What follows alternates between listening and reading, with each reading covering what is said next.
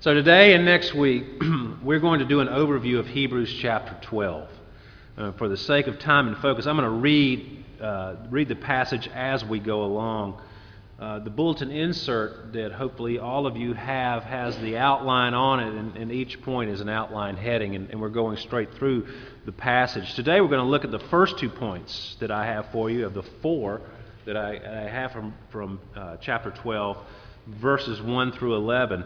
And then next week, Lord willing, we will look at the final two points that I have, the rest of the chapter of chapter 12. The Christian life is not a sprint. It's a marathon. A grueling, lifetime, long-distance run. I don't run much, but when I do, I certainly do not run 26.2 miles, the distance of a marathon. I cap the distance that I run to 3.2 miles because there's a 5K that happens every year, and that's as far as I will run. 3.2 miles. And to be honest, I walk a lot of that. So running is not my thing, and it's hard, I don't like to do it. Even though I ran track in college, I was a jumper, I wasn't a runner. We had to run a little bit, but it was always short distances. So I never liked running long distances because it's hard, it's difficult, and so it's appropriate imagery being used here by the writer of Hebrews in chapter 12. Endurance running. The Christian life is fraught with difficulties, and endurance is necessary, just as it is in long-distance running. The Christian marathon of life is difficult because it has its own set of obstacles, and I can think of at least 3. Can you imagine running a marathon? It's hard enough to run a marathon, I would suppose, not that I've ever run one. But could you imagine running a marathon where there are enemies along the way who are trying to trip you up and lead you off the course? Well, in the Christian life, the Christian has such an enemy who is seeking to lead us astray, get us tripped up, and wants us to eventually quit the race altogether. The enemy is that first obstacle. And anyone who is a Christian has certainly been tripped up along the way. It happens to all of us. The second obstacle to the Christian life, which makes it so difficult, is a little easier for us to imagine. That is running a marathon where the environment is against you. Now, could you imagine running a marathon in the heat that we have had for the last couple of weeks? I mean, it's just so oppressive, and the humidity's practically 100%, and just a stifling, oppressive heat, and then you're exerting yourself to such a degree in the midst of that. I think that would be a recipe for some stroke or heart attack or something along those lines. It would be brutal. Well, the Christian marathon of life is run in a world that is hostile to Christianity. And our world, our particular culture, is getting more hostile to Christianity by the day, at least it seems. And if that wasn't enough, there is the third obstacle that is often more problematic than the other 2, and that is ourselves. When I do, on occasion, go out to run, as I step on the scales and look and think, okay, I've got to do something about the weight gain here. When I do go out to run, I have to coax and goad myself to keep going, not to quit running, because usually I cave into those desires to stop and walk and then immediately go into the air conditioning. Well, our fleshly desires, ourselves, hamper us from running the race of the Christian life faithfully. We want to take a break. We want to relax. We want to smell the flowers by the side of the road. So there's obstacles. Christian life is difficult. It's like running a marathon with a few extra added difficulties mixed in. And you see what I've done here. The Christian life is difficult because of the 3 enemies that we have. The devil, the world, and our flesh. The traditional enemies of the Christian. So the Christian life is difficult, And as the writer of Hebrews in chapter 10, verse 36 says, you have need of endurance. You know, it'd be great if we could go out and run and not have need of endurance, you know, that we could just naturally go out and run as far as we wanted, as long as we wanted. But, of course, that's not the way it works. We have need of endurance if we're going to finish the race. If you don't have endurance, you're not going to be able to finish the race. So we need endurance because it's difficult. And then, you know, maybe you today are in that place where you're ready to give up on the Christian life. Or maybe you're already way off course and you maybe even find yourself face down in the ditch, metaphorically speaking. The question is, how do we get up and keep going and run with endurance to the end? Now, I firmly believe that chapter 12 is of vital importance to us today, where our culture is becoming increasingly hostile to Christianity and the church. It won't be long if we continue on our current path in this country until Christians are completely marginalized in our society.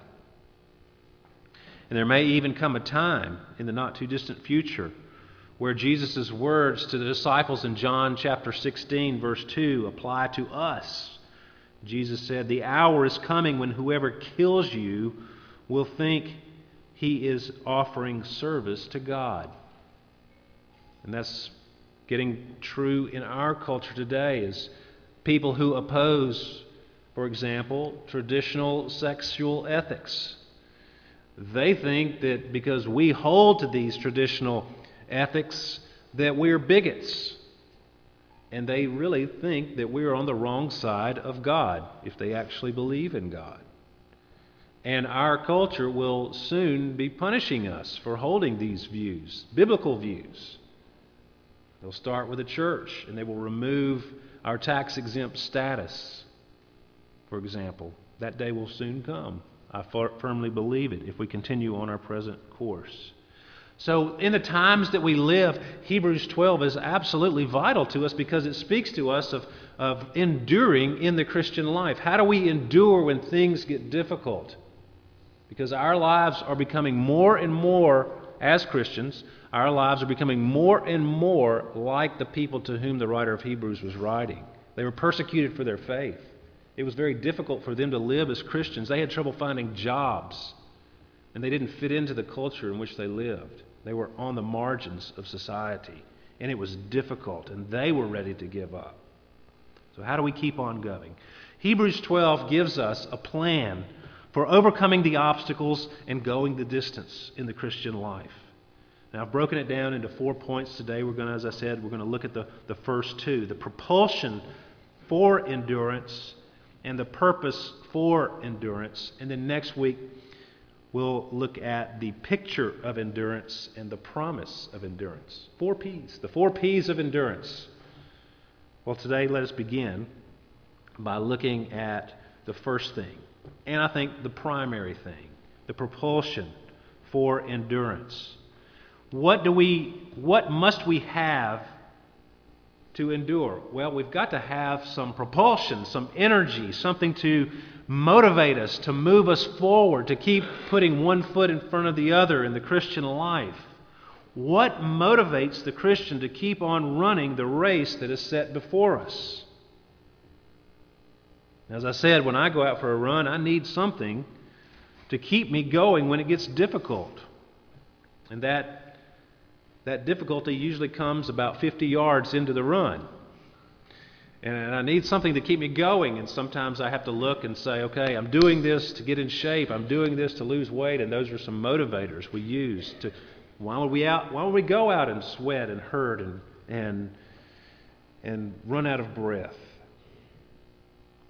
If we need motivation just to exercise, how much more do we need the proper motivation to keep us going through the difficulties of the Christian life? Now, often we use some very poor motivators in our Christian lives. And there are several that I've listed there for you.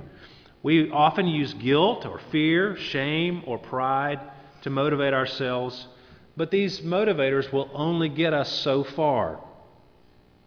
Of course, guilt That works by making you feel bad about the sin. We should feel bad about our sin.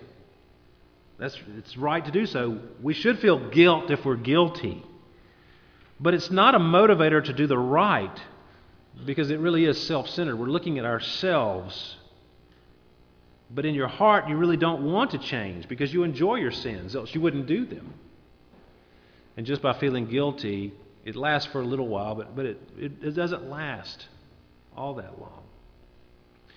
Fear says, you must stop doing this or you'll get caught, and then everyone will see you. But there are times when you won't get caught. Our friend Drew, he was a CB here for a while, and he went to Azerbaijan, which is a resort area in the Arab world. And he was amazed, as he related to me, that people would get on the plane, Muslims would get on the plane to go from the mainland to Azerbaijan, and the women would start taking off their burqas, and they were wearing fancy dresses and makeup, and they were drinking alcohol and doing all the things that Muslims wouldn't do because they believed that whatever that Allah could not see what went on in Azerbaijan, in this resort area. And we kind of laugh at that. But is it any different than the statement, what happens in Vegas stays in Vegas? Do we not think that God doesn't see what happens in Vegas?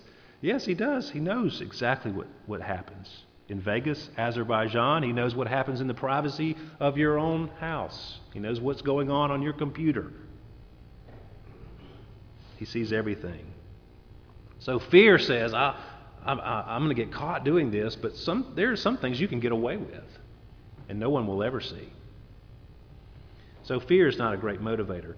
Shame and pride both feed the ego. They say, well, you're better than this. You ought to be ashamed of yourself. You're better than this. Or, I am an upstanding person, and I want to be viewed. And see, what you're doing is saying, I'm a good person, I'm better than this, when actually you're not better than this because you've just done the sin. So you're not better than that.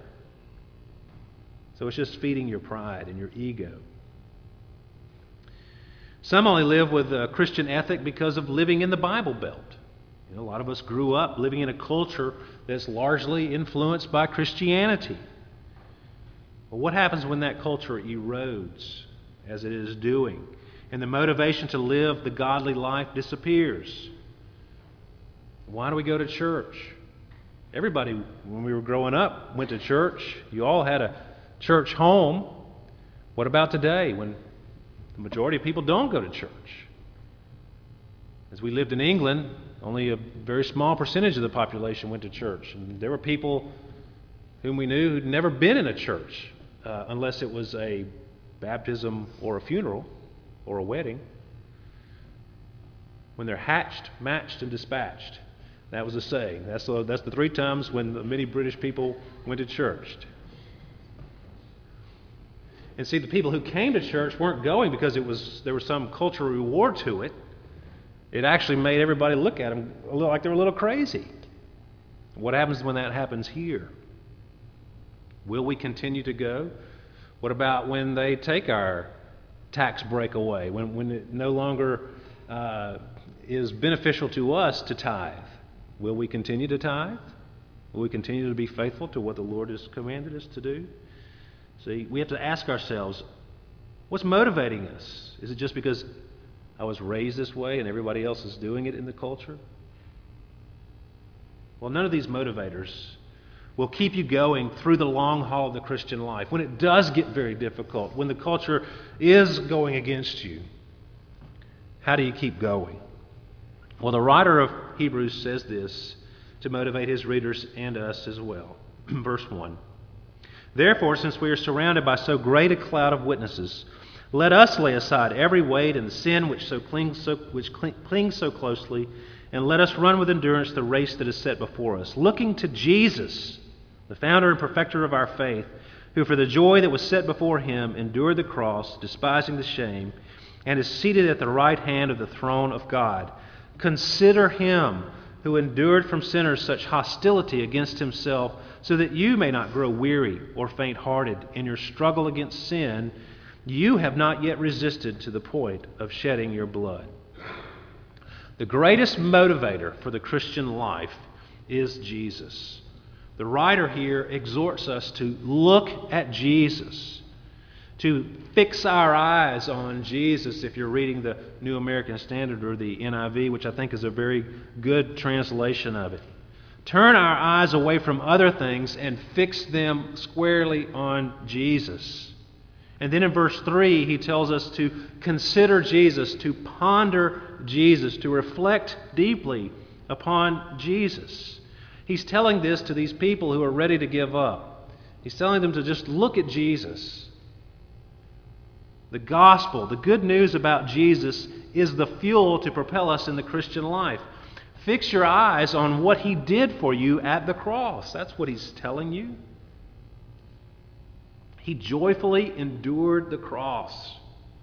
He thought the shame of it was far outweighed by your salvation. He felt your soul was worth enduring such hostility against Himself. And as you think about that, think about now, how can I just go and sin against Him? And how can I treat the grace of God with such contempt? And that will motivate you. Preach that gospel to yourself every day, and you will find the sins not clinging so tightly to you. Dwell on the fact that He is the one who granted you faith, as it says here. He's the author of it, and He is the one who will bring your faith to completion, to perfection, to the finish line. So look to Him. Fix your eyes on Jesus, and don't look away. Stop sinning, not for your own sake, but for Jesus' sake. That's the motivator. Now, he also mentions the great cloud of witnesses here. The people that he mentioned in Hebrews chapter 11. People like Abel, Enoch, Noah, Abraham, Sarah, Moses, and the rest. Now, it's interesting that he calls these faithful men and women as a cloud of witnesses who surround us. Now, you might get the impression that these saints are up in heaven cheering for you as you run the race of the Christian life. It's a nice thought, but I don't believe that is the meaning. I think they probably have something better to do up in heaven than just stare down at us and say, yeah, go. They're witnesses, but they are not witnesses of us. They are witnesses to us. That's what Hebrews 11 is all about. They're not idly sitting by watching us run the race. No, they are witnessing, testifying to us by their lives. They themselves are pointing us to Jesus. They looked to Jesus. And see, that's what the writer of Hebrews is saying. He says, all these men and women, they looked to Jesus and they surrounded you. Look at them looking at Jesus, and you look to Jesus. You fix your eyes on Jesus. Abraham and Moses and all the rest are saying with their lives, look at Jesus. Consider Jesus. Fix your eyes on Him. And that's what they were doing. See, they did not have as much revealed as we have. They saw it from a greater distance. But they were looking forward to Christ just the same.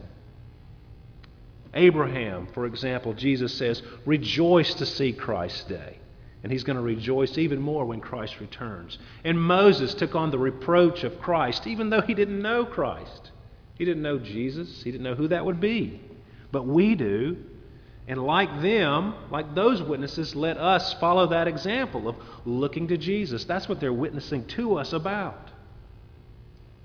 So the motivator for the Christian life, the great motivator, is to fix your eyes on Jesus, to continue to look to Him, to continue to rest upon His finished work, to continue to rely upon Him, and to be motivated by what He's done for us. He's done everything for us. What can I do for Him? What can you do for Him? Live for Him. Now, secondly, not only does the writer give us the propulsion for enduring in the Christian life, but he also gives us in verses 5 through 11 the purpose for this endurance. We pick up the reading in verse 5. And have you forgotten the exhortation that addresses you as sons?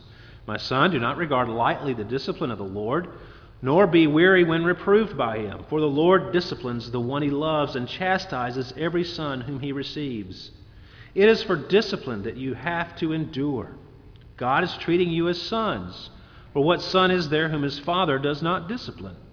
If you are left without discipline, in which all have participated, then you are illegitimate children and not sons.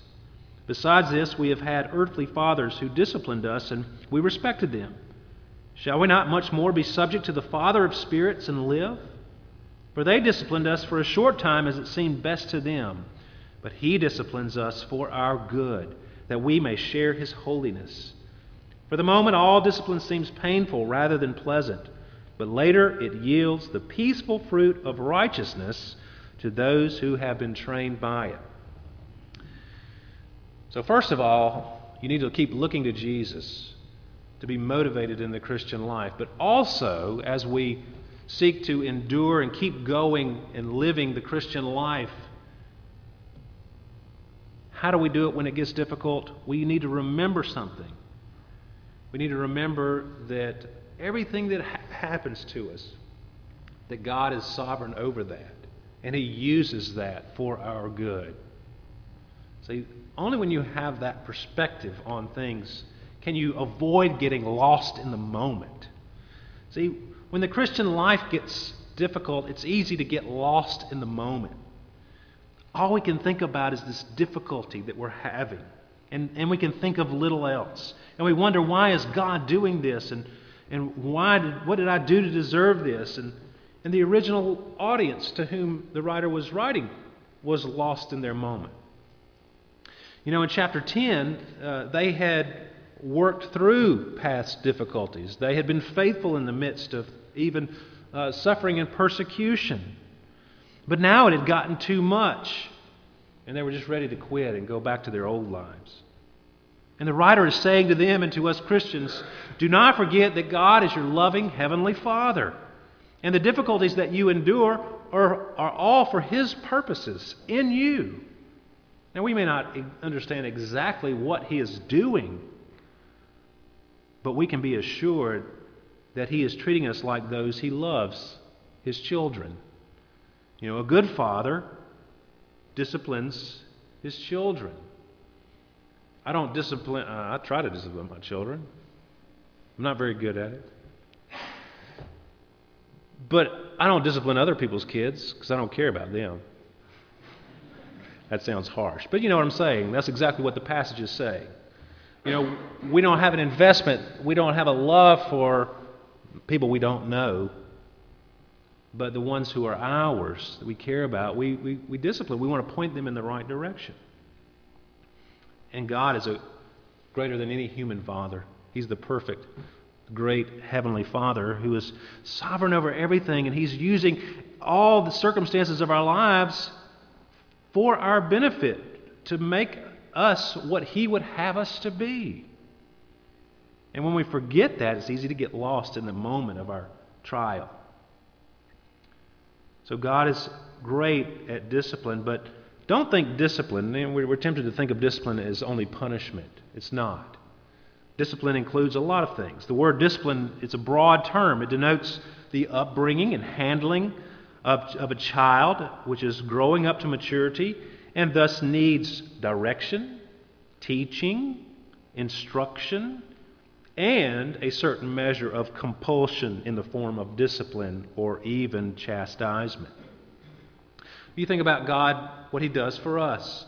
You know, he disciplines us just as we would discipline. We teach a child what's right and what's wrong, and then when they continue to do the wrong thing, they get punished. Well, God does the same thing for us. He teaches, he instructs, he directs us. And then sometimes, like it says in verse 5, he has to reprove us.